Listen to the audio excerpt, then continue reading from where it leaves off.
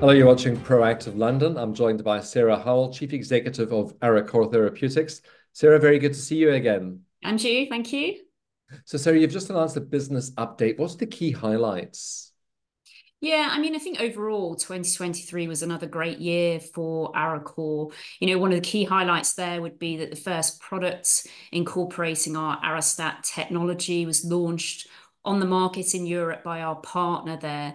And that's really important because that both validates the technology and the benefit that it can bring to patients, but also is now generating royalty streams to Arecor. So we'll see that flow through and drive the business growth moving forward. We've also had a stream of new deals with pharma partners. And we also announced that the patient enrollment in our current clinical study for one of our proprietary products within the diabetes space, AT278, is complete. So we're very much on track there to report on that clinical data within the first half of 24, which will be key data. So look out for that.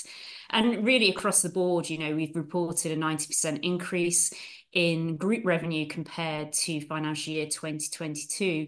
And that's really driven from those partnerships, licensing, and strong sales from Tetris Pharma.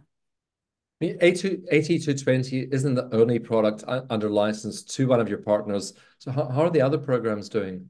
Yeah, that's right. We've got two other products under license there. So the first of those is a product called AT307. It's a specialty hospital product. So this is these ready-to-use medicines that we developed in-house at Arecor and then licensed to Hikma Pharmaceuticals there. And they continue to develop that at pace. They had a very positive pre-IND meeting with the FDA last year, which validated and confirmed that this abbreviated development pathway to market, this 505(b)(2) pathway, can be used for this product. So that significantly and further de-risks the development pathway moving forward. So we'll be looking forward to them, continuing to develop and bring this important medicine to market. That also triggered a license milestone payment to Arecor. And then the second product is under license with a company called Inhibrx. So it's called Inhibrx 101. It's for a rare disease, so very important therapy for that patient population. And again, they entered into the pivotal registrational clinical study. So that's the last clinical study prior to approval last year, which also triggered a license milestone payment. And also very recently, actually, a couple of weeks ago, Inhibrx and Sanofi announced Sanofi's intent to acquire Inhibrx for Inhibrx 101. So this is the product incorporating the Arestat technology and under license with us there. So that really significantly improves the probability of that medicine coming to patients, and also, of course, for us to seeing our technology incorporated into another commercial product and bringing those benefits to patients. What about your diabetes portfolio, Sarah? Exciting year ahead with data coming? Yeah, absolutely. So we're currently in a clinical study for AT278. So this is our very concentrated, rapid-acting insulin. It's important because this is a study in type 2 diabetic patients with high BMI. So these have a very specific need, this patient population, for more concentrated and rapid-acting insulins that can be addressed with AT278. So as I mentioned, we finished enrollment, so recruitment of patients into this study. So very much on track for that first half of this year reporting of the data. So we'll be very excited to report that data. And your specialty pharmaceutical business, Tetris Pharma, how are things progressing there? Yeah, really well. So our focus across last year and certainly going again into this year has been very much on the increased awareness of the lead product there, Agluo. So this is a ready-to-use glucagon product in an auto-injector, which is an emergency treatment to treat severe hypoglycemia. So this is dangerously low blood glucose in people with diabetes. And we're certainly seeing that awareness increase and that traction, and it's translating through, of course, into product sales.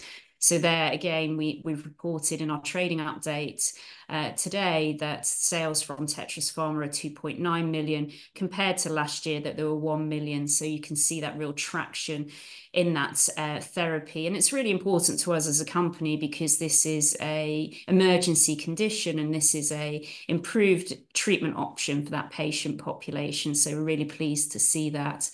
And also earlier, well, it's February, isn't it? So last month in January, we appointed Helen Parrish. So she's joined us as SVP Commercial and General Manager of Tetris as well. So she'll really be driving that business forward and more broadly across the group with her commercial expertise.